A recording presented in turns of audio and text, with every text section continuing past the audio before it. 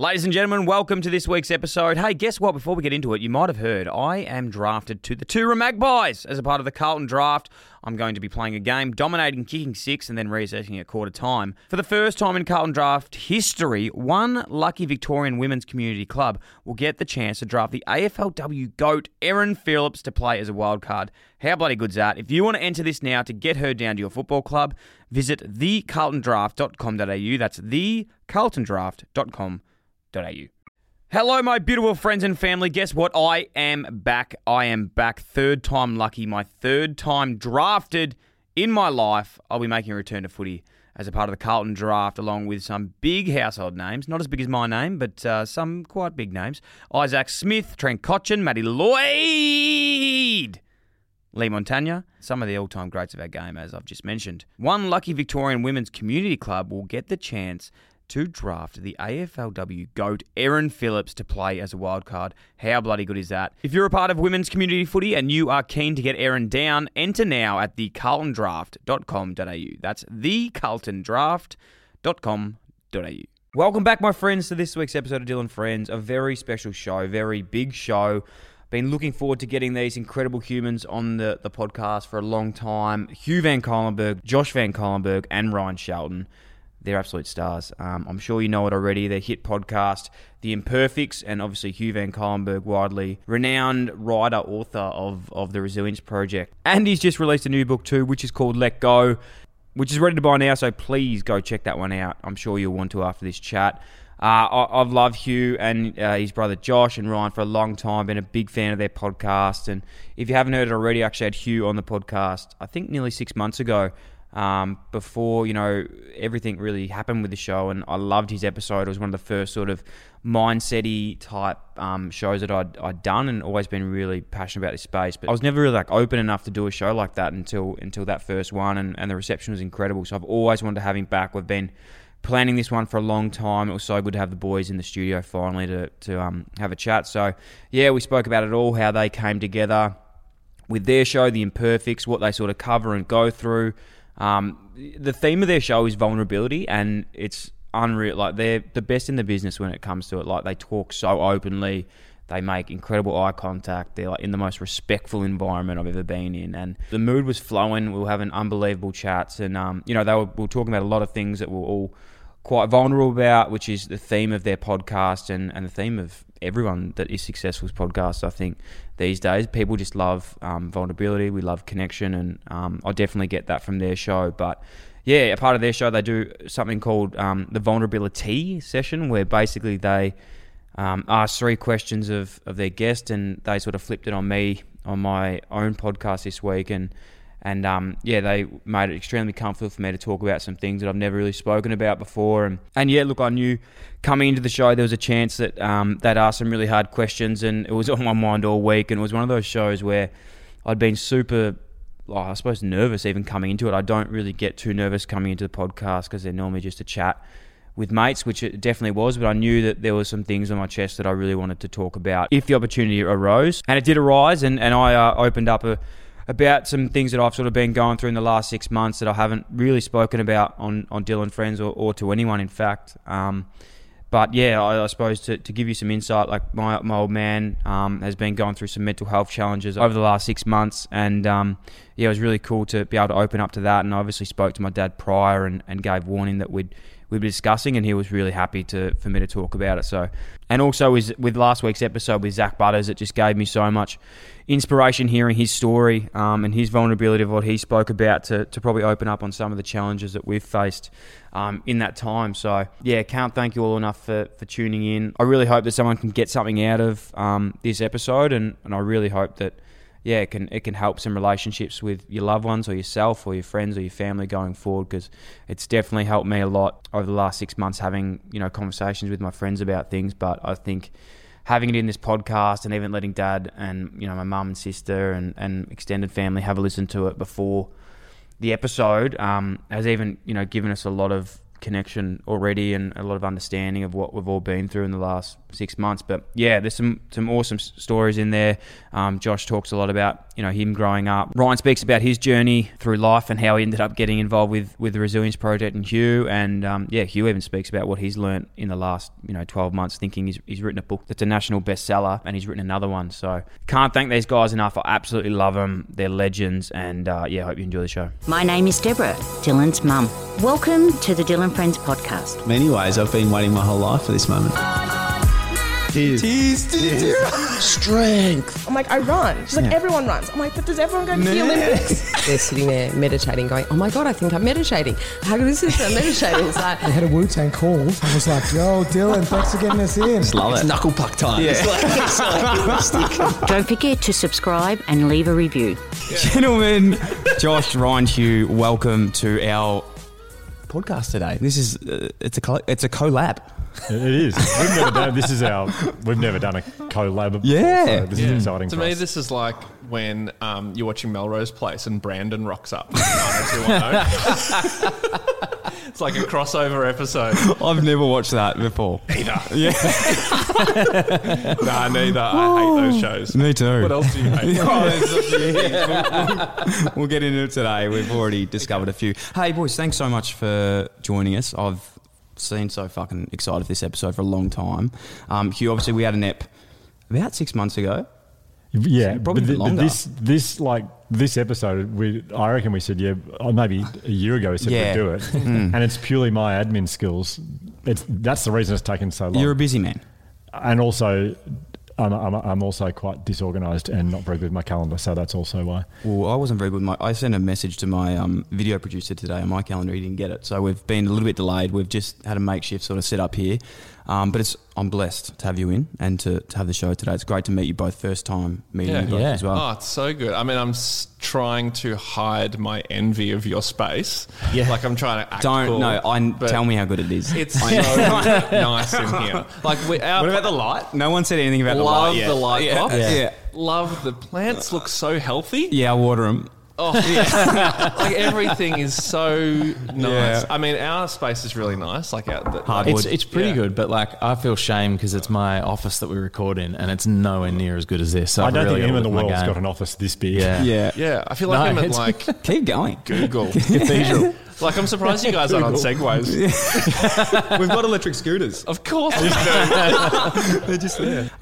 The imperfects. Now, I'm glad you clarified that because it could be called the I'm perfects if you didn't clarify. Has that been brought up? I'm perfect. I've never thought about that. So true. It's like, is that what? If it was presented as two different words, yeah. But we have it as one. So yeah, just in case there's a space there. In a podcast obsessed with puns, I have never thought about that. Yeah. It would be very off-brand for us to call it unperfect. Yeah, literally. Yeah. How did it all come about? Because obviously we've got Hugh with the Resilience Project. That's how we met through all your incredible work with everyone. You got your brother, who's a star. Who's actually my favourite Van Colenberg now. After listening to don't know what I've done. After listening to his episode on the Imperfects. And your like, how did that? You just looked at me like, now who the fuck are you? No. What are you doing here? No, obviously. When you on Rove, like 100 years ago. I didn't want to say that, but I fucking love Rove. Like I did love Rove. Love everything you've done, but this like connection, how did that come about? Like. You guys were obviously born in the same family. Yeah, so we know each other through parents. Birth and stuff. Through having the same yours is not through birth. No, we are not birth brothers. No. Yeah. I mean, that would be an incredible twist to the story if we found that out. Yeah. Holding it off for season 4. We'll announce it here. Essentially, our first meeting was I was just in a cafe and I was just working away on my laptop and, you can read all about it actually in Hugh's new book, which is coming out soon. Yeah, there's a whole chapter on Ryan, really. Really? When I say Ryan, it is a chapter on Ryan and our friendship. That's awesome. Yeah, I know. I can't. Can we get stoked? Are we allowed to give a sneak peek in the new book? Because does that mean the old book is irrelevant now? Like everything I learned from that, do I just throw that out? Is that like you just? No, it's a good question because the book publicist that I have is very blunt and very direct, and she said to me when I first said, "Oh, we're thinking about a second book," she said, "But presumably if they've read your first book, they're happy and they don't need any more. So why is there? What's the?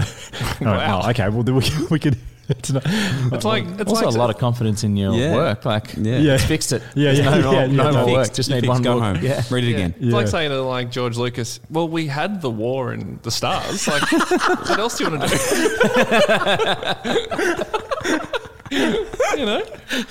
Oh, I reckon there's more story. All right. See what you can do. But people have already seen it. Yeah. They know. Okay, sorry. No, that's right. No, so one of the chapters is about, the book's all about the things we need to let go of in order to feel happier. A lot of people are probably quite similar, but like, I was okay. I was getting by. And then when COVID happened, I realised a lot of things about myself, like things I was hanging on to that a lot of us do, I think. You know, things around shame, which you've talked about on your podcast before, shame, expectation, ego, perfection, fear of failure, addiction to social media. I realised all this stuff. In fact, to be honest, I started seeing a psychologist for the first time in my life. And every time we'd have a session together, I had a little journal with me and I'd write notes and I kept realising the stuff that she kept saying, you need to let go of that. Like, so I started like, there's things I need to let go of. And when the kids had gone to bed and my wife Penny had gone to bed, I would like study it and like read my notes again, like I was sort of studying a study of myself. And I remember putting it away one day in the drawer thinking, well, no one can find this journal. Like that'd be so embarrassing. But the longer COVID went on, the more I thought, do you know what? Like the stuff in my journal is actually very relatable. I think people do need to hear this. And that was kind of why the second book happened. Unreal. Basically. So it's the inner workings of my journal from my psychologist, which is bloody personal stuff. But I hope it helps people, I guess. Mate, it will. It's unbelievable. But the chapter on Ryan really is... I used to see, I don't know if I've told you this, but so I lived in Fitzroy about a block away from Ryan for, 5 or 6 years and we didn't know each other, but I'd see him a fair bit and go, oh God, there's Ryan Shelton. I'd get very excited because I am a big fan. What's changed? No, you started doing this fucking weird mental health podcast. And I'd see him often in cafes. I'd walk and I'd go, there's Ryan Shelton. You'd always be working on something. And I think this looks so cool. Just that looks cool. What a cool life working in cafes on a laptop.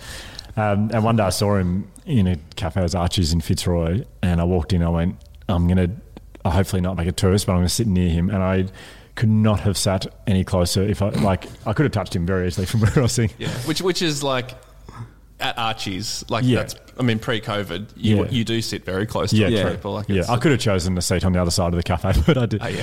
Anyway, and we just started talking through. We just had a conversation there. I think I'd said what a big fan I was. You know, every now and again, someone will say something really lovely like that. But what struck me about it was when I asked Hugh what he did, and he explained what he was doing at the Resilience Project. I'd never heard of the Resilience Project before, and he told me that, and I was like, oh, whoa! You know, all of a sudden, I was like, oh, well, actually, I want to find tell me more about that. Like that was really interesting, and we had a little mini conversation about it. Didn't last long, and then we awkwardly went back to our own lives, 30 centimeters apart. But I also said, I can't remember the wording exactly, but I think I said, oh, do you mind if I grab a photo? I think my girlfriend, my wife now, would really love it. But it wasn't fair. It wasn't fair at all. It had nothing to do with it. Well, so then. Then we sort of bumped into each other a few times around the area. Once was right outside Ryan's apartment, and I didn't realise that's where we were. And I was like, I had my back to your front door, and I was like, gee, you're really hanging around for a long chat here. This is awesome. But you you had like this weird periscope device, which I don't know why you had that, recording equipment, and lube. Strange box of tricks. You don't judge. Yeah, I just everyone's different. Good for him. And so then maybe a year or two passed. It's maybe 3 years. Was it maybe 3? Yeah. And in that time, then I went through my own kind of whether you want enlightenment, in awakening of some sort, or the beginning of what that turned out to be. And I read the book, The Courage to be Disliked, which, lots of things have kind of changed my life in the last 3 years or so, but that book feels like was one of the first things that like really, I really connected with it. It was the first time I'd read something where I was like, God, everything in this book, I just want to be able to take all the lessons and teachings from this book and apply it to my life. And if I can do that, I just know I'll be on a way better path. Not that I was necessarily unhappy or anything, but it was just ticking all the boxes for me. And I remember thinking, God, I mean, it would just be great to have like a place that I could go to every week and someone just talks about all the lessons in this book. And then so it's like constant reminders. I was like, that would be great. And then I was like, oh, I guess that's why people would go to church. Like I was like, oh, that's religion. That's when people like connect with religion. Like that's what that is. So I kind of had that moment and I started thinking about like my own life, and I started thinking like, what am I really doing here? Like, what am I doing?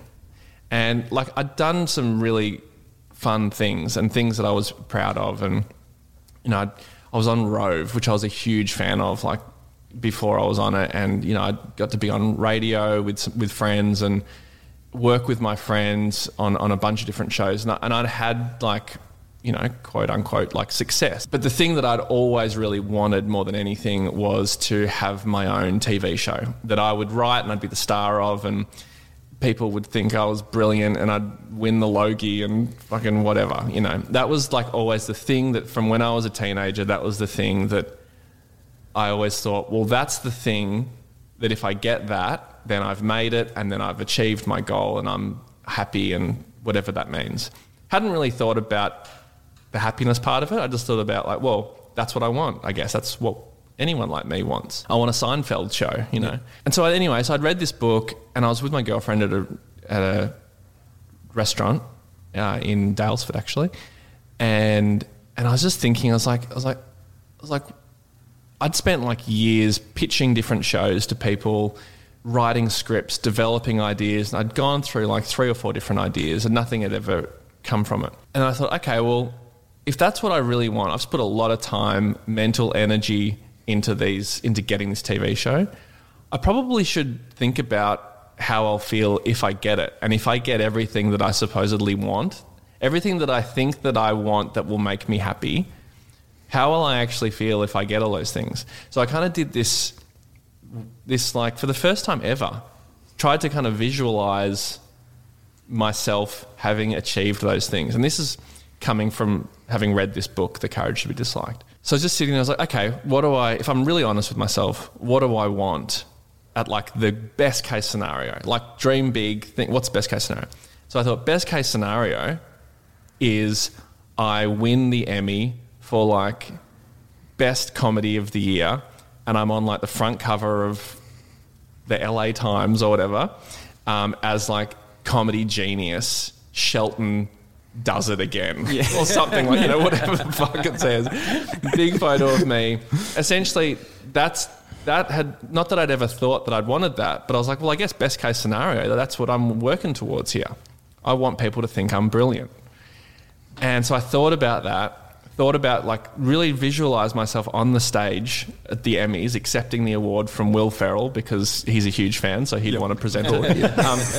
And Jerry Seinfeld in the front row, standing ovation. It's like, you've done it, you're brilliant. I love you. I'm Jerry Seinfeld. and so I thought about that, and then I thought, and I was like, okay, I'm on the stage, and I was like, fuck, I don't care. Like, I don't really care. It was this, it sounds weird to say, because of course I would care. Of course that would be cool. But for the amount of weight I'd put on it, I just didn't really give a shit about it. And I was like, well, that's a bit of a problem. If I'm doing all this work for this thing and I'm not actually going to care about it if I even get it, then what am I even doing? Like, why am I doing this? And it was just this real big moment of like, I'm going for the wrong thing here. And I was like, what do I do? What do I do with this? The first person I thought of, this is years later, honestly, the first person I thought of was Hugh. I don't know why. I think I was like, I need to speak to someone who's not just who I didn't think was just going to say, oh no, don't worry about it. You'll be, you'll be fine. Don't worry about it. You just do the show, blah blah blah. Someone who wasn't going to brush it aside. Someone who was also non-partial, unbiased. And because of what Hugh does, I felt like he was a safe space to go into. So I literally messaged him on Instagram and just said, hey, would you be up for catching up? Like catching up for a coffee? I said no. Yeah, flat out. Yeah, and I said, you fucking know where your bread is buttered, mate. No, so then he wrote back and he said, yeah. And so I caught up with him and I sort of told him all this, like told him where I was at. And I think you're a little bit shell-shocked. You're a little bit like, whoa. Yeah. I thought we were just going to be surface level friends here. Yeah. But he was great and spoke to me about Ben Crow and about like purpose and about like how Ben who you've had on the podcast, haven't you? Yeah. So you talked about how Ben had helped you, with your sort of finding meaning and purpose. And I was like, oh, that sounds interesting. And then then I think you also said you should read Andre Agassi's book. I think you said you should read Open. So I went and read Open. And have you read that? I haven't. So it's essentially like the bigger, higher stakes version of what I just described. But he got it. He got to the pinnacle. He won Wimbledon. Long story short, he gets everything that he supposedly ever wanted and doesn't give a shit. So I read that book and I was like, okay, this is clearly a common thing for people. So then I met with Hugh and I said, oh, do you reckon... Because you described Ben Crow as someone who meets with like big athletes, coaches athletes and CEOs and like, consults with people, like important people. So immediately I'm like, well, I'm not one of those people. But I said to Hugh, I was like, not that Hamish Blake, who's a good friend of mine, worked with him for a long time, known him since high school. Hamish is very curious, obviously really successful and talented person, but I was like, I reckon Hames would be someone who'd be really interested to talk to Ben just from a curiosity point of view. So I said, do you reckon Ben would be up for meeting with Hames? Like I haven't asked Hames yet, he might not be interested, but I think that would be a cool thing to surprise Hames with, So you went and you asked Ben. Yeah, I asked Ben about, and he said, yeah, happy to, but do you think Ryan would like me to meet with him? And I said, come to think of it, definitely. Wow. And he goes, I'll just meet with Ryan then. Yeah. So I told you, and you're like, what do you mean? Why would he want to meet with me? You were so shocked. Yeah, I was like, what? I'm only me. Like, why would he waste his time, genuinely? Why would he waste his time wanting to meet with me? I was like, of course, I'd love to.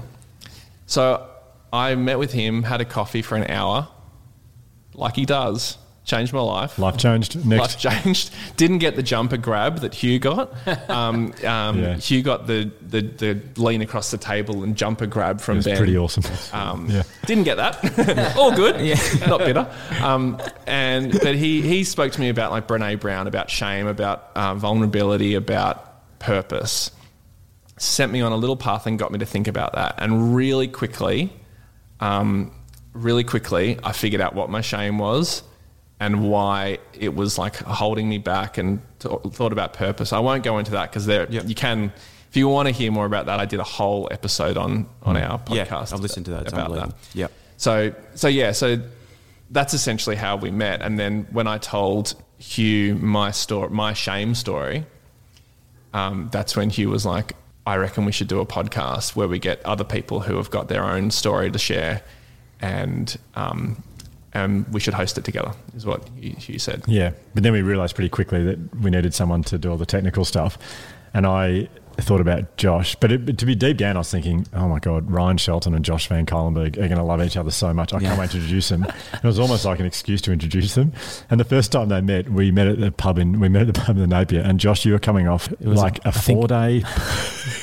Yeah, I've just met Josh, and we've already spoke about 2 benders that he's he told me one before you guys were here, and now there's another one being brought up. So get this guy away from me. It's not an accurate representation. He's a lovely, responsible. I'm getting a real bad rep because you mentioned this the other day. We're joking, obviously. No, I think it was after Golden Plains or Meredith or something like that. Oh, the same time. Different occasion. Okay. Different golden Different plates. Meredith. Yeah, okay. Yeah, I only have one bender a year. Okay. Meredith. No. And so and I really didn't put a very good... Your body was there. But I there barely physically. spoke for the whole I know night. how And I was yeah. also very nervous because I'm like a huge fan of Ryan's work. I still am, as opposed to Hugh, who... So I was naturally nervous to meet Ryan, and also I had about a quarter of a brain, so I didn't put a good foot forward, but I think they had no one else to do the technical stuff, so I got the job anyway. How good. Yeah, but that, I mean, you obviously felt that, but it didn't come across like that. I was just like, oh, this is Hugh's boring brother. Yeah. That's awesome. That's good. Yeah, well done. But then when the podcast started, it was just Ryan and I were chatting with guests, and then Josh was in the background setting stuff up and would say stuff that was really good. And I think, God, you should have a microphone. It took us, I don't know, 4 or 5 episodes to organise that, but then eventually Josh got one. And then, I mean, you heard his episode the other day where he talked about heartbreaking thing that happened to him when he was at a party. Another episode out drinking again when he was a fair bit younger. And then he seems to have become everyone's favourite person. Oh, definitely. No, he dominates. And has like a reputation now of asking incredible questions. Happened yesterday. We recorded an episode yesterday. The person we were interviewing, they said, "Oh, what an insightful question." How good is that? And I was like, fucking Josh, he's doing it again. Well, I applaud you for that, but I also, just so you know, you've given our producer Sam a lot. He's like, well, their producer has a mic now. Like, Yeah. Does that mean I get a mic? definitely needs a mic. So, yeah, I think we're going to have to start. Would you want to audition with an insightful question now? So we can see if it's a good Hey, before we keep talking as well, I can't not bring this up because we have spoke about how famous Ryan is, and obviously he's done a lot of incredible things in his life. No, we can stay with it if you We'll want. stay with it. We will. But I'm sure because you have such big impact on people, you would remember every occasion, surely. You mean like person to person? Yeah, definitely. You would. Yeah. Yeah, definitely. Well, I'm going to take you back to a time Jeez. when you were touring. I think it was in Victoria with Hamish and Andy, and you spoke. You went to Ripponlea Estate, and you were filming there for Ripponlea Estate. You obviously remember that. Yep. And you would definitely then remember Mary, that was at the Ripponlea Estate, who she was taking you guys on the tour. It was a massive fan. Mary Bonzo, you would remember her. Mary Bonzo And- Beauty. Yeah, Bonzo Beauty. And you had a phone call with Mary's son, who was a massive fan of yours. And you got on the phone, which you remember. Yeah. And he was a young boy, massive Bill. fan of yourself. His name was Sam, so it's not me. Oh. Sam's grown up now. Oh! Sam's grown You're up. the Sam from the phone call I don't remember. Sam's grown up. That's Mary's little boy. That's Oh Mary my- Bonds. That's him. What? Wow. So All how old, these years. How old were you when that happened, Sam? It would have been 16. You might need to reiterate through your mic. Okay, Yeah. you were 16. 16. So you need a bloody microphone, Sam. Yeah, he needs one. He needs a microphone. That's Big Sam. Are we about to hear this or see this now, or is that what you? No, were no, doing? that's him. That was just the phone Right, call. okay, That's I Big saw you getting a Sam. laptop. To be Laptop, honest, I mean, You changed his life. To be honest, I genuinely do vaguely remember that. Like Yeah. I do remember that. Yeah. Yeah, because it doesn't happen often to me. I'm not getting lots of those moments. So, I hope it wasn't too disappointing.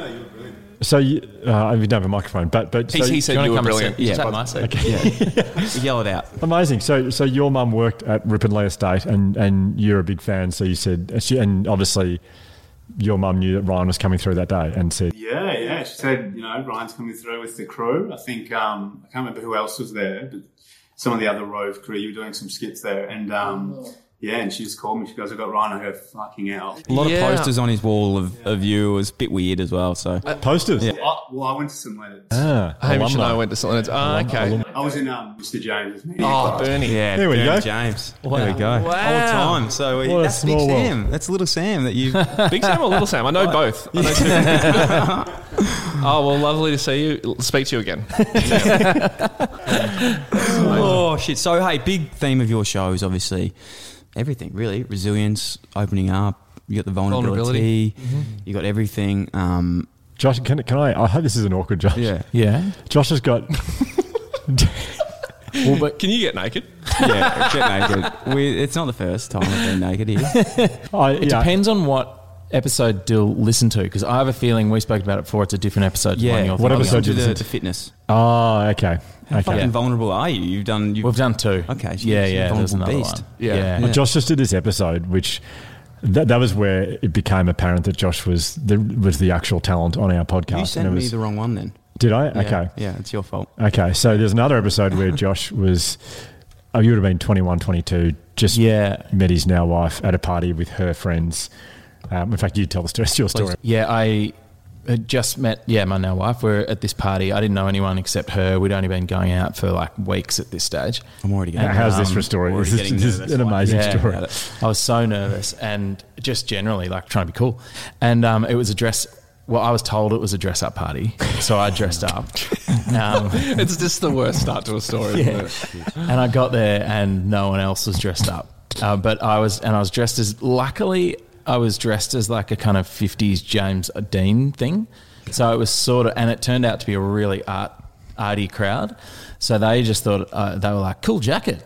And they just thought I was like pretty cool. So I managed to dodge the first bullet there. And then we were standing around a fire. I was just having a beer with like about 8 people I'd never met before. Soph wasn't there. She was off with her friends. And this guy reached across and he saw that I had like a little notebook in this jacket, and the guy reached across and grabbed the notebook, and my heart just like sank. And I knew at that point I was in a band and trying to write music, and I knew they were lyrics that I'd been like workshopping and trying to work out. I fucking hate this guy already. Yeah. Oh, yeah. So he grabs it and he's It was like, me. It was Sam.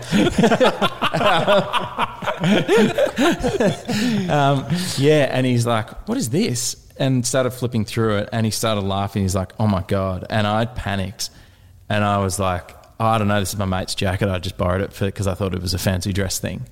And he was like, I think these are like poems or lyrics or something. And he started reading them out, and everyone started laughing. And then they handed the book around the circle, and everyone had a go at reading a page and taking the piss out of it. And it came back to me, and I just had to play. I'm getting like nervous thinking about it. I just like was like, well, I got to play along. So I ended up like reading out my own lyrics and taking the piss out of myself in front of these blokes.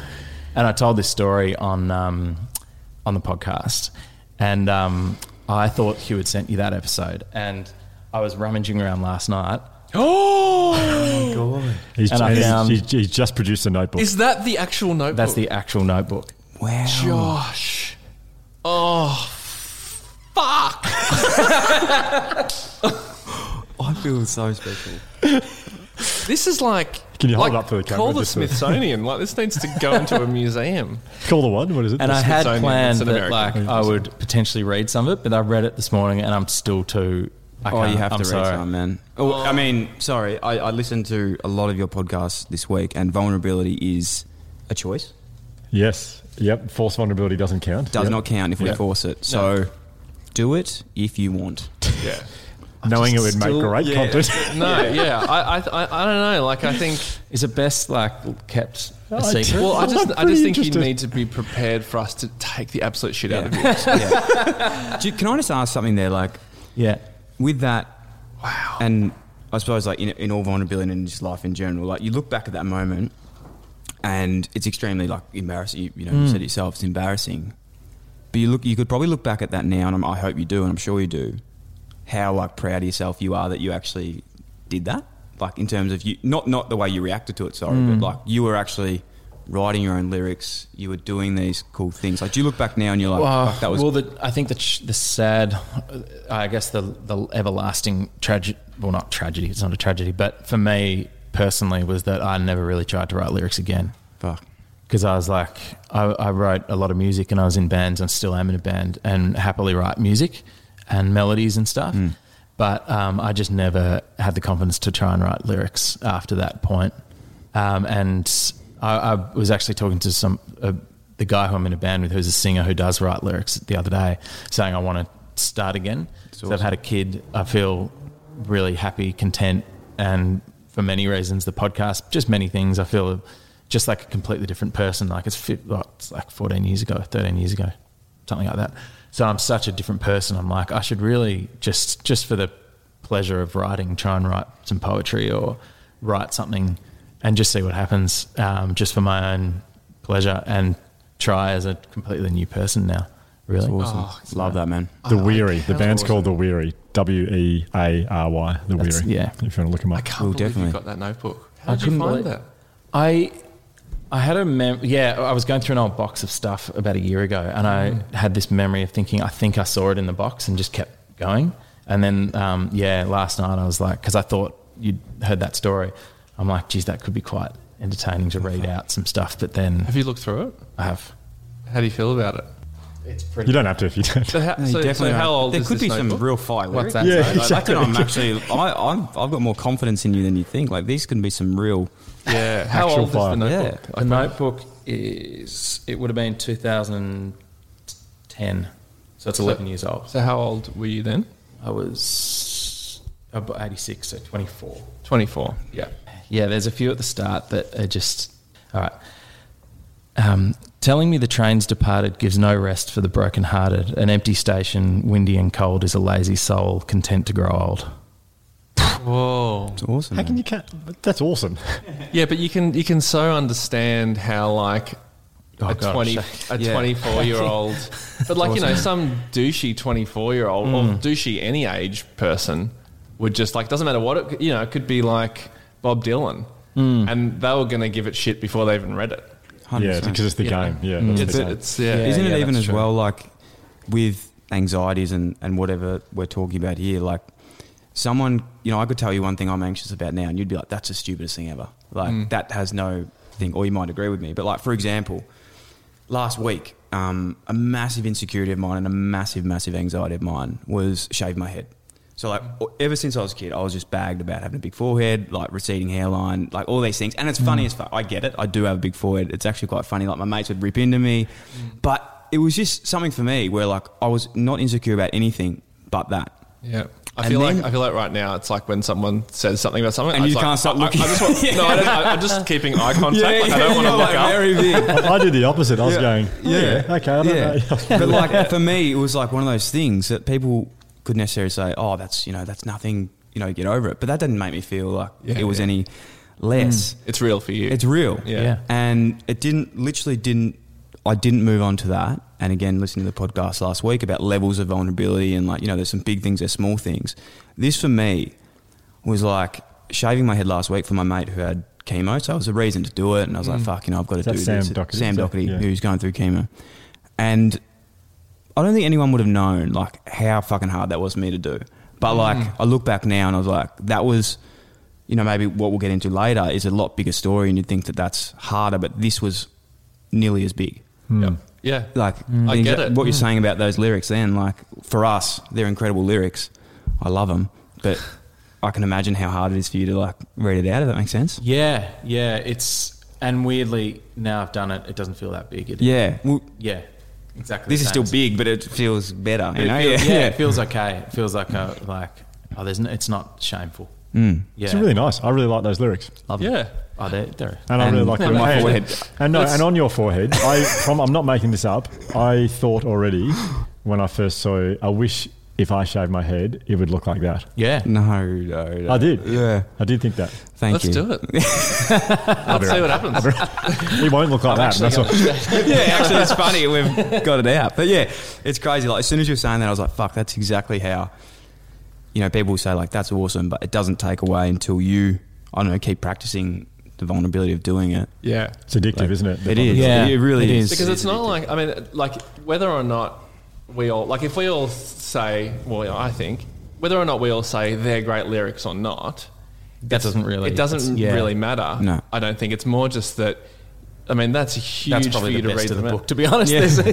But like that's huge because it's not, the quality isn't necessarily, it's more just like what you think will happen Once they're read out once again. they're read out. And then to like any sort of vulnerability, all you can think about is like the worst case scenarios if you read it Yeah, out. yeah. And then when you do it, very, very unlikely that's actually going to happen. Yeah. Like there was we did an episode when you started talking about how you would take what you called hairpingers. Oh, yeah. Because I take hairpingers to make my hair not You fall got the finasteride. Yeah. Yeah. I want to do that. Yeah. out. You don't need to, but yeah. But I should do that. But I think the hair loss thing is so fucking Yeah, Well, it played on my mind a lot. Like, Yeah. it really did. Yeah. Oh, so like we're doing this episode, Hugh's talking about this, and my heart's just racing. Yeah. As I'm listening, I'm like, fuck. And then I just sort of say, it's like, well, you know, I'm on this podcast. We've got to fucking model vulnerability here. And then I just sort of said, I take them as well. I hadn't told anybody. I've been taking them for like years and years and years. What did I say just before? Yeah, Beautiful. when you left to go to the bathroom. Oh yeah. When you left to go to the bathroom, I said, man, I love how thick Ryan's hair is. Yeah. I mean, love it. I would. So I literally was said like that. Yeah. But I had that same fear that you had about reading out those lyrics. I had that, like, to anyone else, like, who fucking gives a shit? I'm thinking, you know, it doesn't matter. But to me, it was like this great shame secret that if people find out, it's like embarrassing. Yeah. or And can we humiliating. be very clear and just give directions on what the drug is, because it's the most inbox message I get. yeah. It's Oh, yeah. what the hair Same. tablets Yeah. are on. So Yeah. finasteride. Finasteride, yeah. Finasteride. Yeah. You go to Yeah. your doctor. You Go to say your doctor, I'm go going get it. bald, and they write your script for finasteride. And you can get some serum as well, I think, for because not that I've done any research into this at all, but like this is common knowledge, obviously. But like the finasteride tablet stops the hair loss, Yep. but then the serums regrow the hair. That's it. So you need to apparently. I don't do this. Yeah. I don't have the serums. Yeah. No, I don't know. But it's You don't it's need it. amazing. You don't need it, Yeah. that's Well, I why. probably don't need it. But Yeah. but like what is the point of me telling that is that after I told it, because like the things that I would do to keep it a secret, I would travel. I would drive half an hour, 45 minutes to the same pharmacy to get my finasteride, because for whatever reason I didn't want to risk word getting out to other pharmacies. Yeah. So I was like, for some reason, I was like, is Shane in today? as if like Shane was keeping my secret, like he doesn't care. And then but as soon as I said it, I was like, it doesn't matter. Yeah. And the amount of messages I got about that, like what Hugh just said about like, what was it? You know, I want it for me, I want it for my boyfriend or whatever. It's constant, still coming in. And you realise it's like it is such a common thing. Not something Josh has to worry about. No, Josh, you've got great hair, man. But you can fall, like, I'm not balding, but good on I you. thought... Yeah. No, Yeah, okay. Awesome, man. Yeah, cool. Tell us more about how thick your hair is. that was just for people who don't know what I look like. But when I was 19, I thought I was, and I panicked and got in a shame cycle about my hair, and I took those something. Because you would have seen my hairline and go, I'm heading Yeah, that and direction. so I took them for like a year when I was really young, just purely out of panic and shame and nervousness. Yeah. Yeah, when I want to tell a story quickly because I was going to write it in the book, but it got cut out. I don't know why the publishers didn't like it, but Bonus. I was my first day of uni. Like, I'm quite nervous about. I didn't know anyone, new friends. I sat down in this lecture theatre, and there's a group of about 7 or 8 girls that sat directly behind me, a little bit to the left, sort of just off the side, just behind me. And I was looking at them, going, "They look like nice people. Maybe I'll be friends with them." I'm getting quite nervous, like, how do I turn around and start a conversation? Oh God, this is making friends. And then I heard one of the girls go, "Oh my God, look at that guy's hair." And I was like, I was listening to him, I didn't know talking about me. And she goes, "He'll be bald before we get a degree." And I was like, "Oh God, please be a balding guy in front of me." And I'm looking around, and I was doing like teaching, so there's no guys in there. I was like, I think that's me. And Skell goes, "He'll be bald before the end of the year." And they're all pissing themselves laughing. And I was like, "Oh God, I'm 19, and I was single." They sound great. You know? I reckon this girl is now dating that guy. Fucking deserve each other. Yeah. I remember being at a nightclub and I was chatting to a girl at the bar, and I was wearing a hat because I'd always wear hats, and like I am right now. And her friend came up and just grabbed my hat off my head and goes, I knew it. He's like 50. I was like, fucking hell. Yeah. So I'm telling those stories for any guys out there who are losing their hair. It's not easy. Fucking sucks, You man. think about it all the time. Yeah. Oh, you do. And any comment like that, like footy clubs, obviously with your mates, you sort of get used to it, but it is, for some reason, like, It's I one don't thing know. you can joke about it. It's one Your thing mates can joke about it. but like when you get it from a stranger, like, you know, take your hat off, or girls say it sometimes, that's when you're like, oh, that one hurt. Yeah. That one hurt a little bit. Yeah. But yeah, it's funny, isn't it? Like, once you take that, like, now that I've done this, I'm just like, I feel so much better about it. Like, just facing that. Yeah. I suppose you guys do You now. look great. Thanks. I love it. Yeah, I've actually been using, I moisturise a lot. I love skincare. Oh, yeah, what do you love use? it. Well, it was actually Stuff Stuff Oh, skincare yep. we love. Yep. So Hunter Johnson, who's at the Man Cave. Right. Yeah, Yep. he's got a great skincare. But there's an oil I put with it, which is Bro2, which is that's what I use, Haim's, yeah. Zoe's, incredible Go-to. partner. Yeah, the Bro2 male go-to. Right, okay. And I put drop a couple oils in it. Just sparks you up a bit. You just feel hot as. Yeah. So, No, it's Well, do you I like actually it? Love it. Yeah, it's great. I actually got told by a pharmacist once, amazingly. No, it wasn't a pharmacist. It was like a young girl working at. I was just buying. I can't remember what I was buying, but it was something for the kids, I think. And she said, "Do you use any skincare products?" And I said, "No, I don't." And she goes, "Yeah, you should probably think about it." I went, How good's honestly? okay, thanks for that. I'll just grab the nappies and head off. Thanks, Fred. Do you ever think about pissing off? Because you should think about you should think about pissing off a little bit more. So one of the formats that we do with our show, for people who have listened to the Imperfects, we have 3 different formats. One of them is called the Vulnerability House, Yes. where we sort of enter into a bit of a vulnerable. We pretend we're in like a bit of a Japanese tea house style thing. Yeah. We play this music I love the music. and it drops into. good, isn't it? Can I play it through the microphone? Please do. Because Yeah. this is the reason. Would you? Because we've sort of done your podcast. Yeah. Like, which is Been really gracious enough to come onto your podcast. No, as in we've done your format of sort of interview and storytelling. Would you be open to doing a Vulnerability House I'd episode love to. Yeah. with us? Yeah, I think it'd be great. Okay. Yeah. Yeah. Now, I forgot to bring. I was going to bring cards in because we have them on cards. We draw Yep. a deck of cards, and what we do is, we give you 3 questions and you choose one of them. But I've got them written on my phone, so I'm going to grab them. Grab your phone. So for those who haven't heard it before, Yeah, we give it a rundown of- Yeah, so it's essentially I can't remember who came up with the name Vulnerability House. Do you remember? Josh. No, you. Oh, It was did you. I? It was Oh, you. okay. Yeah. I always It's a great forget. name. Yeah, It's a great thanks. name. Thanks. Yeah, I guess it was me that came up with it. Anyway, let's move on. So essentially the idea is that like it started with just the 3 of us and take it in turns. There's a deck of cards on, and every card is a question which will hopefully prompt some sort of vulnerability, whether it be like a story about your past or a struggle you've had or something that will help you tell a vulnerable story. And we always put out 3 cards, so you have 3 options. You know, we never force anyone to answer anything, but if you've got 3 options, then at least you can, if you want to be really vulnerable, you can, or if you don't want to be that vulnerable, you can do that as well. So the 3 of us have done it a couple of times, then we've got on a few different people to do it as well. So we haven't got the cards, unfortunately, but we've got them. I think Hugh's we've got the bloody Rodecaster Pro. We're going to play it out of the... Okay, so here's your music. Here we go. Here we go. Welcome to the Vulnerability House, Dylan. Feeling it. The Imperfects presents. Oh, we don't need that, do we? No, we do. that's fine. We do. That's fine. Yeah, we do. We definitely do.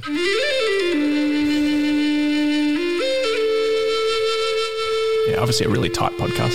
Sit back, relax, and grab yourself your own cup of Got some vulnerability. tea. Do you actually drink tea when you do it as well? When we remember, yeah. Yeah. Yeah.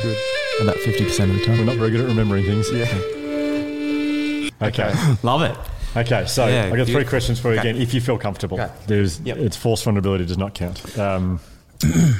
Question number 1. Well, you've already answered question number 1, I think. What was it? What is your greatest insecurity? But you might have another one you want. No, to yeah, think about. that would there's definitely one be option. it. Yeah. Okay, there's one. Okay, option. we're done. Awesome. See you later. Great app. Can't wait to get that one out there. Question number 2. Vulnerability can also be a really positive share. So, what are you most proud of? Mm-hmm. And question number 3. What experience have you grown the most from? So, there are your 3 options. And again, it's not compulsory. Cool. I like question 2 and 3. I think they've probably got the same meaning of what I'll talk about. So what was the question again? What are you most proud of? What am I Was most proud question of? number 2. Yeah, cool. Yeah, so for me, something I probably haven't spoken about like a lot at all, and I think it sparked on the show, and even talking today to you guys about how vulnerable you've been with me. I can already feel the tone of my voice change a bit. It's crazy how quickly this happens. Yeah. But even Zach Butters come on the show, last week as well, and he spoke about his sister and what they've been through with, addiction and those sort of things. And I was sort of sitting there the whole time, like empathising with him, going, I can't imagine what that's like. But I knew exactly like what he was talking about. So yeah, I thought so for me, like to go back at the start of this year, I had a pretty big thing that happened with my old man, where he was like really struggling with like mental health and depression and anxiety, and I suppose that was all fueled by alcohol.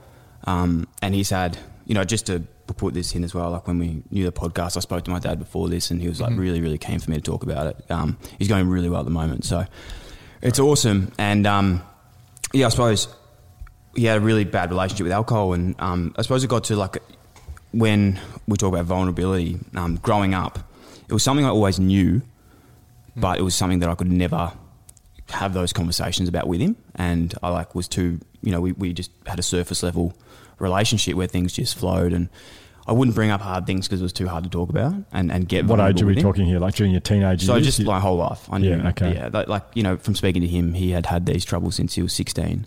Right. So they're like, my whole life I knew that it just wasn't normal. Like I knew, you know, I'd go to friends' houses and I was like, that's, you know, my dad doesn't, you know, do that. And these sort of things. And yeah, I suppose it got to a bit of a pinnacle at the start of the year, and it was a really like weird time for my family because my mum and dad were no longer together, and they're really amicable, but you know, mum and they weren't living together anymore.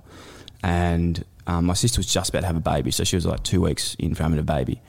So the few things were going on with dad, and I was like, fuck, you know, like my whole life to that moment, my mum had always just bailed me out of things, you know, like when shit's going wrong, get mum to come and fix it. Like that's how it works.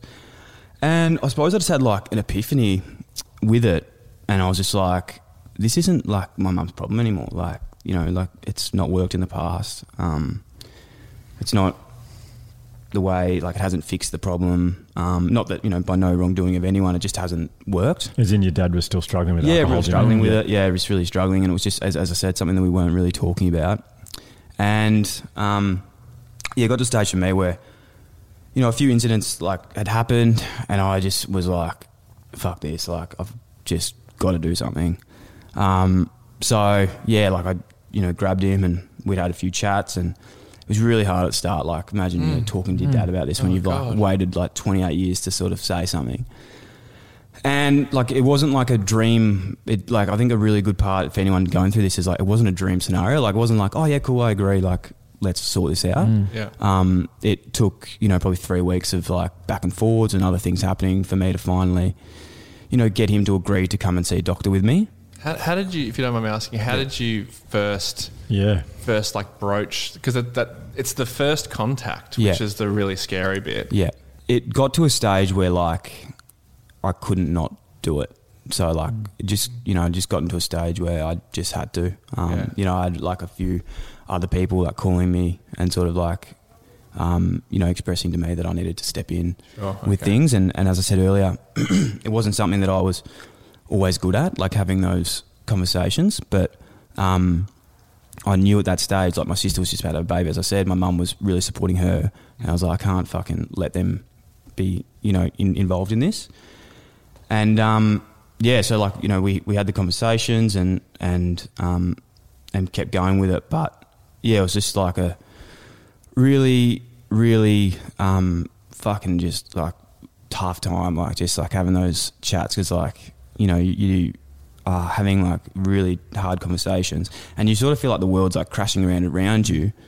But like, I think like sometimes when you don't have a choice, it's like the best, because you just know you just got to get it done. It's like that fight or flight, and you're just like, fuck yeah, this is like, I've got to do this. And I think one of the things that I really liked, weirdly really liked out of it, and I've listened to a few people of your chats and I can really relate to this, is like as shit as this situation was, it was like I could also almost catch myself like sometimes like driving home being like, you're a fucking mad cunt. Like you are the toughest cunt in the world. Like I was sort of like talking to myself, just being like, you are seriously like something special. Like how are you doing this? How are you, you know, just how do you rock up? Like there was just like this inner monologue like coming in, like talking to myself about it. And I relate to that. And I suppose like, yeah, the thing I said before about my dad's relationship, we'd never really spoken about these things. And, you know, the hardest point for me was like dropping him off at the rehabilitation clinic. Wow. And I remember it's just like, just sitting there just like crying together, just like, As in you both were? You and your Yeah. dad. Wow. And I've never seen my dad cry, like, ever. Really? And it's funny because, like, in such a shit time, it was almost like the best time. Yep. Real. And also the fact, like, at this stage as well, no one else knew what was going on. So, like, my mum and sister had no idea. Because, like, my sister, like, we would go from, like, visiting Jess in hospital and then, like, dropping Dad back at the clinic. And not telling them. and not telling them. Yeah. And not because, like, that wasn't, like, I'm not trying to say, like, I was a hero or anything. It's just, like, as I said earlier, for so long, I just wanted other people to fix my problems for so long that I was like, fuck, I don't need, like, why do I need to bring other people down with me? Like, you know, we've got it under control. I don't need other people worrying and stressing at the same time. When you say you wanted other people to solve your, is that what you said? Yeah. Yeah. What do you mean by that?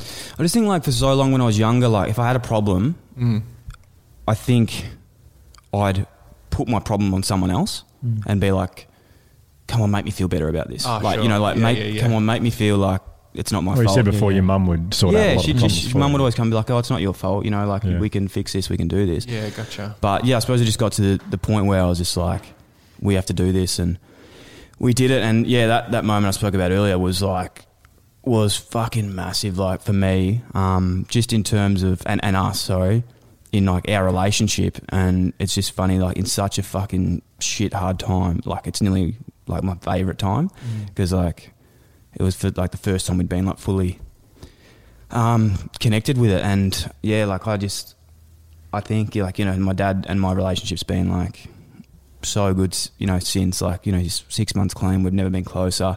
We've never been more vulnerable. Wow. And yeah, like, I think for so long I just put off that chat for like that long,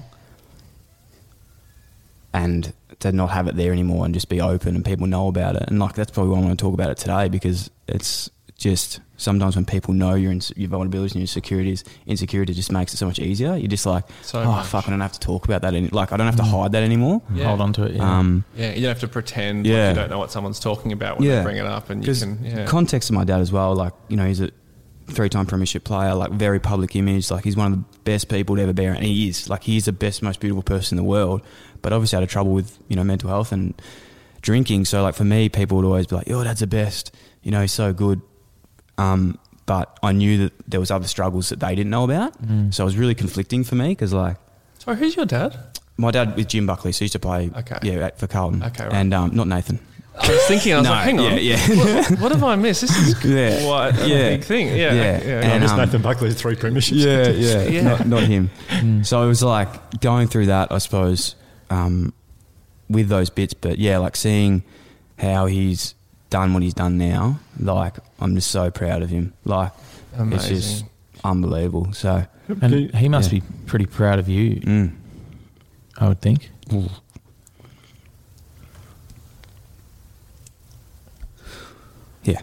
Yeah.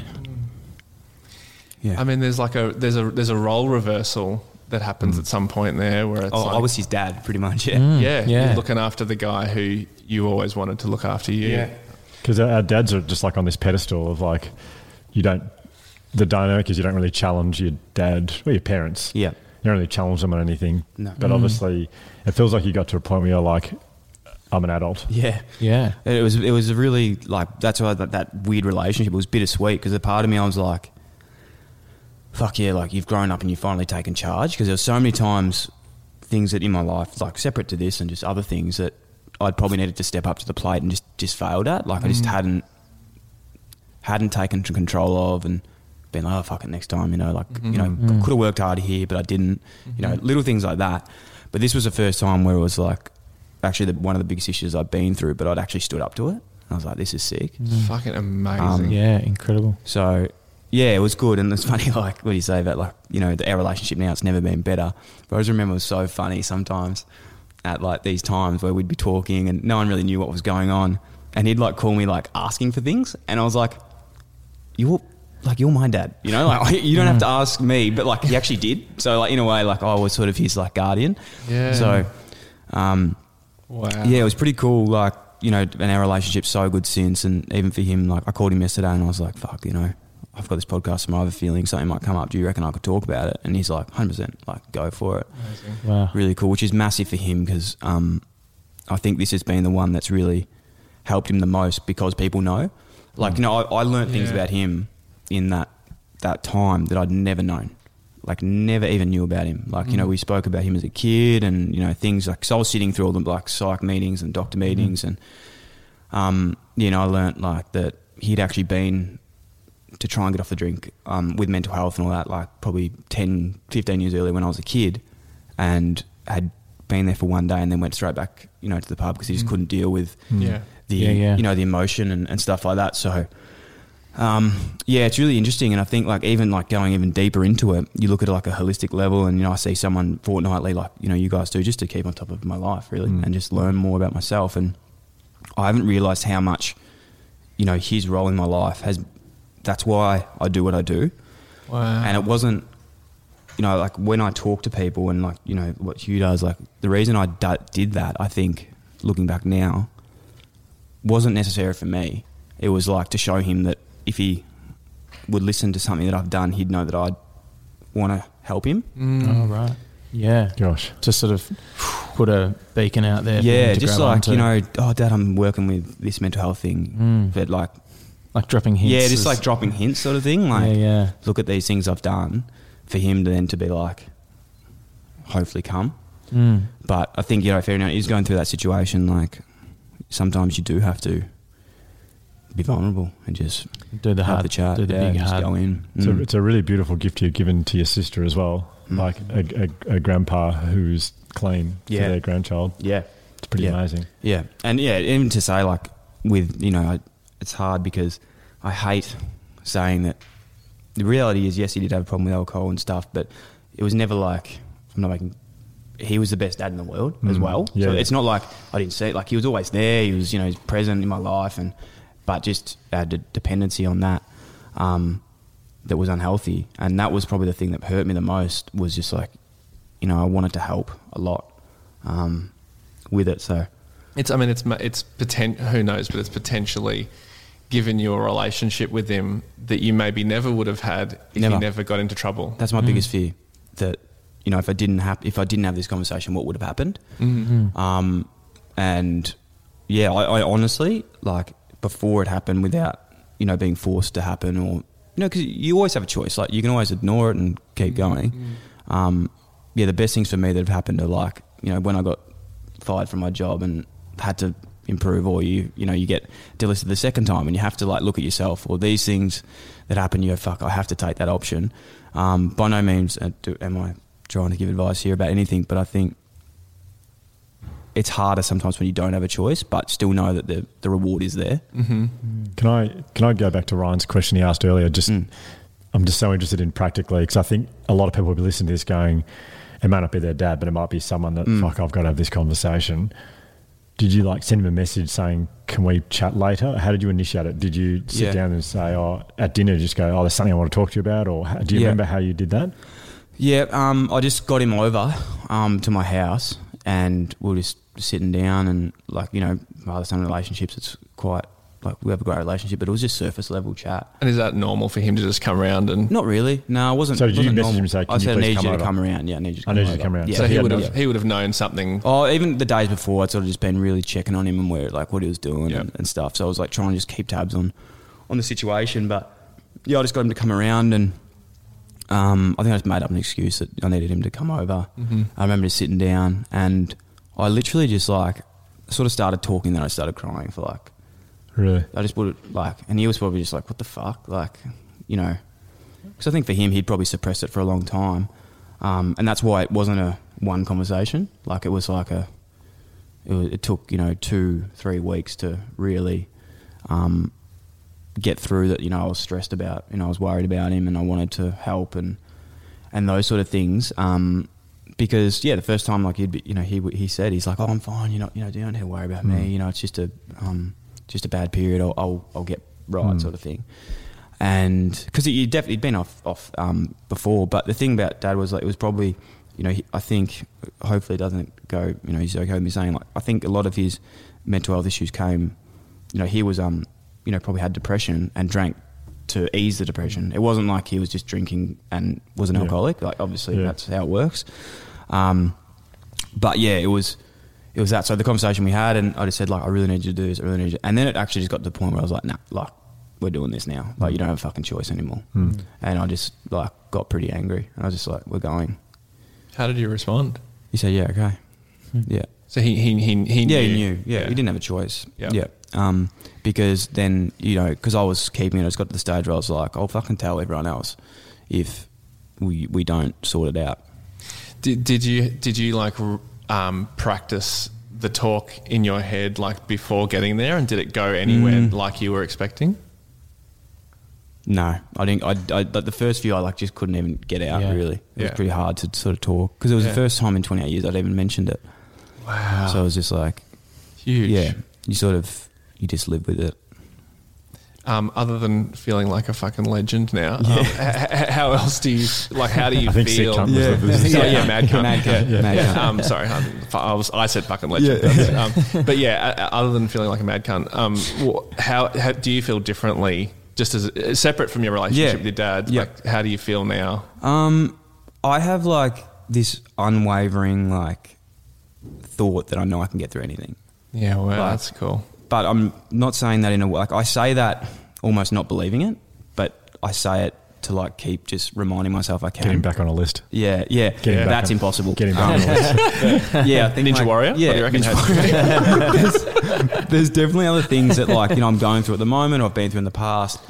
And the thing with resilience, I think, is like my funniest thing and why resilience is so hard but also so good is like these situations, like going through something like this doesn't make the next thing any easier. Like it literally, if anything, it might even be harder.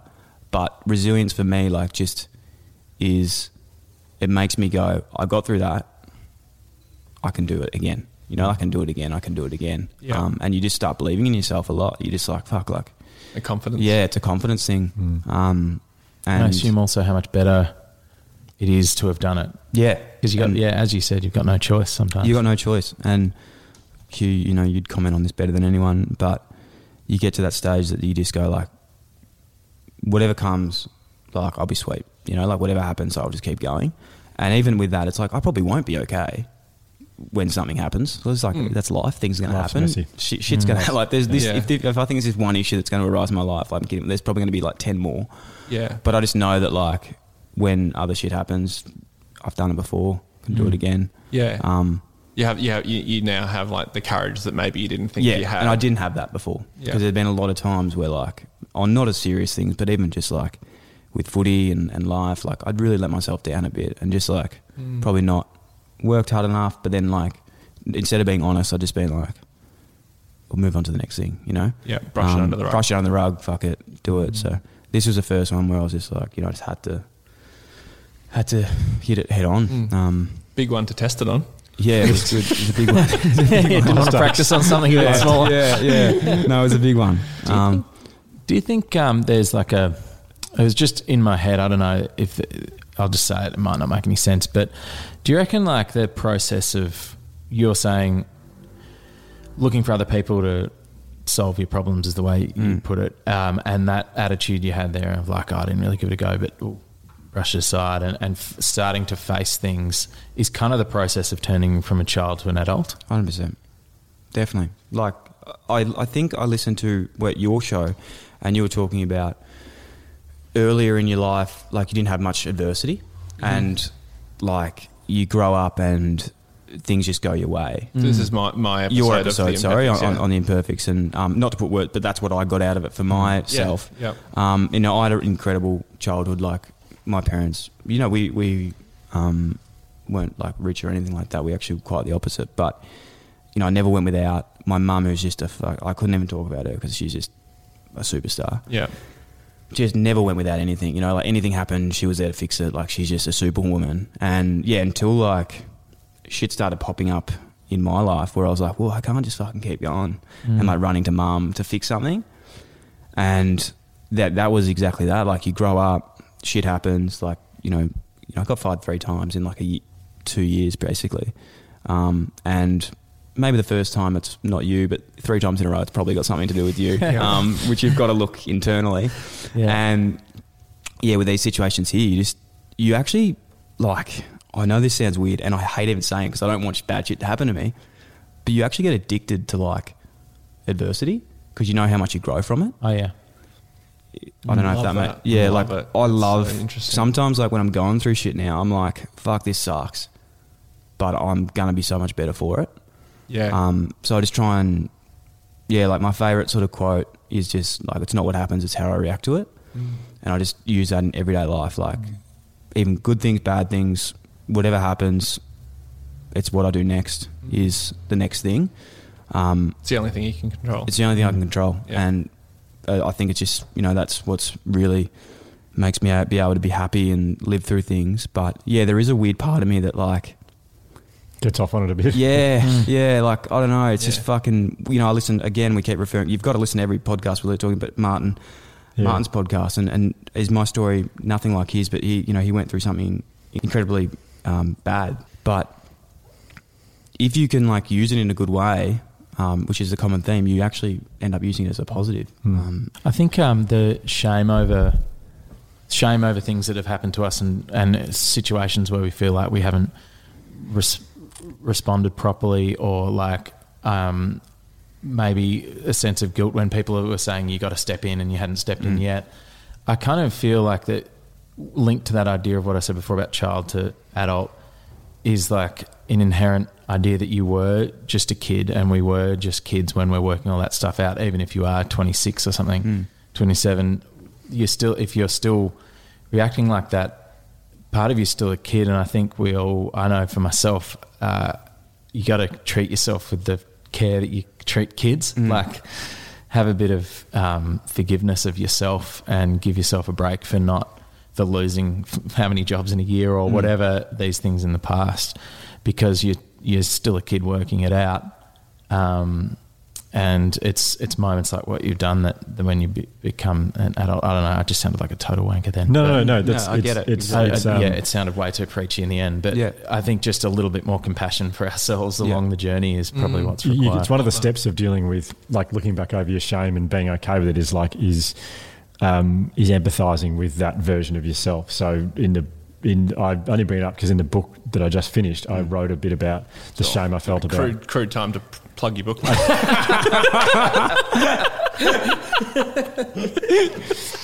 didn't even mention the book. Go on, though. Pre-order now. Yeah, so it's available. T-shirts as well. Sorry. So I don't need to mention the book, but in my life, I have felt for a long time, which Josh will know about, or may not know about, but it's about to read about, is just shame I felt about when our sister got really sick. Yeah. I was 18.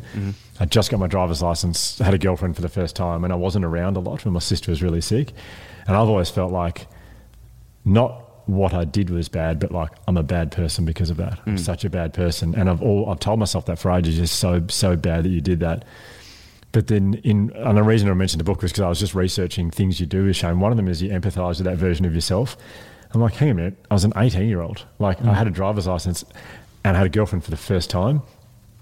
Like, why? Of course I'd want to be at her house or like going doing whatever, like going out with mates or like, I wasn't a bad person. I just wanted to, the two options were pretty dark at our house at that time, sister's really sick, or having a driver's license and going really cool places like all 18, 19-year-olds. Yeah, and you're 18. Yeah, exactly. Yeah. But I, for ages, have said to myself, you're such a bad person because you're kind of a bad in your sister. But actually looking at whatever you went through, whatever was difficult when you're young, anything you feel bad about and going, hang on a minute, let's actually, like, it makes sense why I did that. Like, that I understand why an 18-year-old Hugh did that. Now I'd probably go, you got the rest of your life to go and do fun stuff, but maybe now it's best to stick around a bit. But when you're 18, and I've forgiven myself for that. Like, so it's a good thing to do to look back over your life and the stuff that you feel bad about. Like, you can empathise with yourself a bit and just explore a bit and go, of course it makes, well, that's why I did that. Yeah. As long as you're not a shitty person, as long as you decide to grow from it and go, that's what I learned. And if this comes up again, I'm going to try not to make that mistake again. For sure. Essentially. I like, this is probably from your book, but one of my favourite sort of quotes like that is basically that you know, if your best mate was going through something, like how would you treat them? Yeah. And then if you were going through the same situation, how would you treat yourself? So it's just like, be your own best friend. Like, in a situation like you're going through, imagine it's your mate. what would you say to them? Yeah. And what you say to yourself is completely different. Yeah, you often berate just, yourself. Yeah, you berate you're yourself. a fucking idiot, Where mate. if it was your mate, you'd be like, mate, you'll get through this. That's Yeah, awesome. yeah, And you're like, yeah. how fucking weird's that? Like, Yeah. why am I my own enemy? It's weird. Yeah. Yeah, it's a whole new meaning of the name of your show, Yeah. Dylan Friends. Dylan, my friends. Yeah, Dylan, it's me. just one. all just you. Yeah, I'm my only friend. Well, that's just a Wow. thank you for sharing Yeah. that. Mate, That's thank you. Unbelievably powerful. How do you feel now? I feel fucking light. Great. Awesome. Yeah, I'm doing a lot of Awesome. running at the moment too, so maybe that's Maybe that's it. Yeah, I think that's it. No, I appreciate it, guys. Thank you, Dill. That's Amazing. No, it's really incredible. beautiful. Yeah, Amazing. Thank you. You've really Um, just, Wow. gosh. No, all good. I don't know what to say. Like, one of the things that we've learned through this process is that when someone shares something, the first thing you want to do is to try and help solve the problem Yeah. for them. But it's actually not the best thing to do. It's just to listen and validate the way they feel. And Yep. I think all we can say from our podcast and also our community, a lot of people who listen, just like, I don't want this to sound patronising, but fuck, you should be so proud of yourself. I appreciate You really that. should be. Thank you. And it's just incredible. Thank you, boys. No, I really appreciate Can it. I suggest something for your podcast? Yep. That you kick it off. Yep. You take off. You're the first one. You can give, whether you call it an award or whatever, but it's like people who have done something and they're proud of themselves. You could start handing out Mad Cunt awards. Yeah. Mad Cunt of the week. How good's a mad cunt? Like it's and I feel like when you can't really use the word mad cunt a lot, but when you're being vulnerable, Jeez, you you used can. it well. No, Yeah. but you can. Yeah. Like because Yeah. I wasn't actually. So by the way, I wasn't saying mad cunt. My internal brain was saying mad cunt. So it wasn't Yeah. actually me that was saying it. So you don't Yeah. beep your internal thoughts. No, Yeah. they have no filter. It's not me. I'll be It's internal fascinated thought. to know how you beep those two sentences. No, like one we of them don't, is and we one don't beep. Dude, just to so I'm picturing like a school, like primary school award, like those Yeah. like Yeah. with frilly like Mad laurel cunt. floral, Oh, like, nice. just Oh, I was thinking mad trophy. cunt. Oh, trophies would be Yeah. better. They should rather trophy. Like a pennant thing, are you thinking? Yeah. Or- just those certificates you used to get, just a piece of paper that you get at Oh, sure. assembly for like. Mad Yeah, cunt, I think like non-swearing in pod. It's like it's not authentic. I can't not swear. It feels like I'm not. Yeah. My my vocab isn't as Well, good as the reason I love you've said that is Yeah. because like some of your listeners might have listened to Brené Brown before and gone, oh yeah, I think I know what she's meaning about speak your authentic truth. But like people listening will go, oh yeah, mad cunt. Yeah, I know that. Yeah, I'm Brené that. Brown's going to Yeah. start saying it I herself. totally relate with that. But do you know what I mean? Like you've got to say it in a relatable Yeah. way. Like, Yeah. Yeah. speak your authentic truth. I go, oh, I guess I get that. I really get that. Yeah, you know what you feel like when you are a mad cunt. Yeah, and you can say it to yourself in your car, and Yeah. when you've been through something really difficult and you got through it, I would much prefer to say I'm a mad cunt than I just spoke my authentic truth. Yeah, You know, yeah, that to yeah. me. So yeah. Hey, if that's I think a the takeaway- message today: be a mad cunt. Yeah. What's next for you guys? What's plans? For what's me, goals? it's doing Like- a wee. I am busting. Yeah, me Okay, too. shit. Okay, Yeah. I got 2 Yeah. toilets here. Yeah. Great. And after that, we haven't got anything planned after that week. But we've That's it. for the podcast. Like again, he's plugging his book again, but that's No, that's no, coming no, out. the The book, book's yeah. coming out, so The you can book- burn the. So you heard it from Hugh. Burn the old book. That's no longer relevant. John, Must Get the new one. Get the new one. Must Josh will have an album coming out shortly. Oh, yeah. I'm going Turn to. You're these going to play. into- You should. Hey, not telling you what to do, but if you wanted to, you should play a live gig. That would be cool. Oh, That is vulnerability live show. and call it Unperfect. Yeah, And have to use these. have to use. Yeah, that. you have to use those lyrics. Slam poetry. Slam poetry. And we can It's support. fancy dress. Yeah. It'll be Josh Van Cuylenberg and the Mad Cunts. I'd go and see that show. Oh, fucking Well, hell. Dill, thanks so much for Mate, having thank us you. Thank you so in much. your beautiful space that I Yeah. want to copy. Yeah, you Yeah. can. You're welcome anytime. We'll we'll definitely catch up. We're all sort of Northsiders. Yep. Yeah, that'd be awesome. Yeah, we'll go. He's to- extremely south side, but You would. Well, no, as in I'm- like country. Yeah. I'm down like sort of South Gippsland. He's a mad country boy. Are you really? Well, I have been since March last year. Yeah, that's smart. Yeah, I escaped. cool. Yeah. Yeah, awesome. We'll do that. And also, if he's listening to this, just Daniel Gorringe, I'm just a huge fan. Yeah, Hi, Dan. he sits there and does weird. Yep, I've been shit. looking at he's the weirdest man alive. Oh, I he's the really love best. Do you know he has 1 million TikTok followers now? I thought you were going to say $1 million for some 1 reason. million. Well, you might have that too. 1 million people on TikTok. I mean, that's a great effort, but it doesn't surprise me. Do you know Daniel Gorringe? He's I don't know, I'm also, not he familiar. would put himself in the list clogger category of Yeah. like played AFL football and Yes. sometimes went through a couple of games where he didn't get a position. Yep. One of the you would love him, Ryan. Yeah. Oh, Josh, you would as well. But his stuff is quite similar to yours in an authentic. He didn't copy it. This is a very 40-year-old thing to say. I've never looked at TikTok. Neither have I. Yeah, me neither. Oh, Right. don't. I don't You want will to. get addicted to it. I'm sure I It will. is. It is honestly an addiction. I think it. Yeah, it's pretty scary. No, I'm pretty keen never to look at it. Good. Hey, do you guys play golf? Very bad. Do you? Okay, well, let's go play one day. Yeah, same. Yeah. Yep. Thanks so much, boys. Honestly, fuck, it's been incredible. Hopefully, we can do it again one day. Please. And Just for everyone to know, we're going to hug when the microphone. I can't reach you from here. I want to give you a big hug. Let's make it You've been happen. amazing. Sure. Yeah. Cool. Yeah. Okay. Awesome. You're not. Are you joking? No, I'm not. No, I don't reckon we should. If that wasn't enough for you and you want even more, you're in luck. Dylan Friends is now on Patreon. Dylan Best Friends. If you'd like to learn more, you can head to patreon.com/Dylan Friends, or you can head to the link in the show notes. Thanks for listening to the Dylan Friends podcast. If you like the show, it'd be a massive help if you could like, follow, rate, leave a review, or even share with your friends. The show is produced by myself and Sam Bonza. Damon Jackman from Creative Edge Films is responsible for audio and visual production. The show is recorded at the Dylan Friends studio in Melbourne, Australia.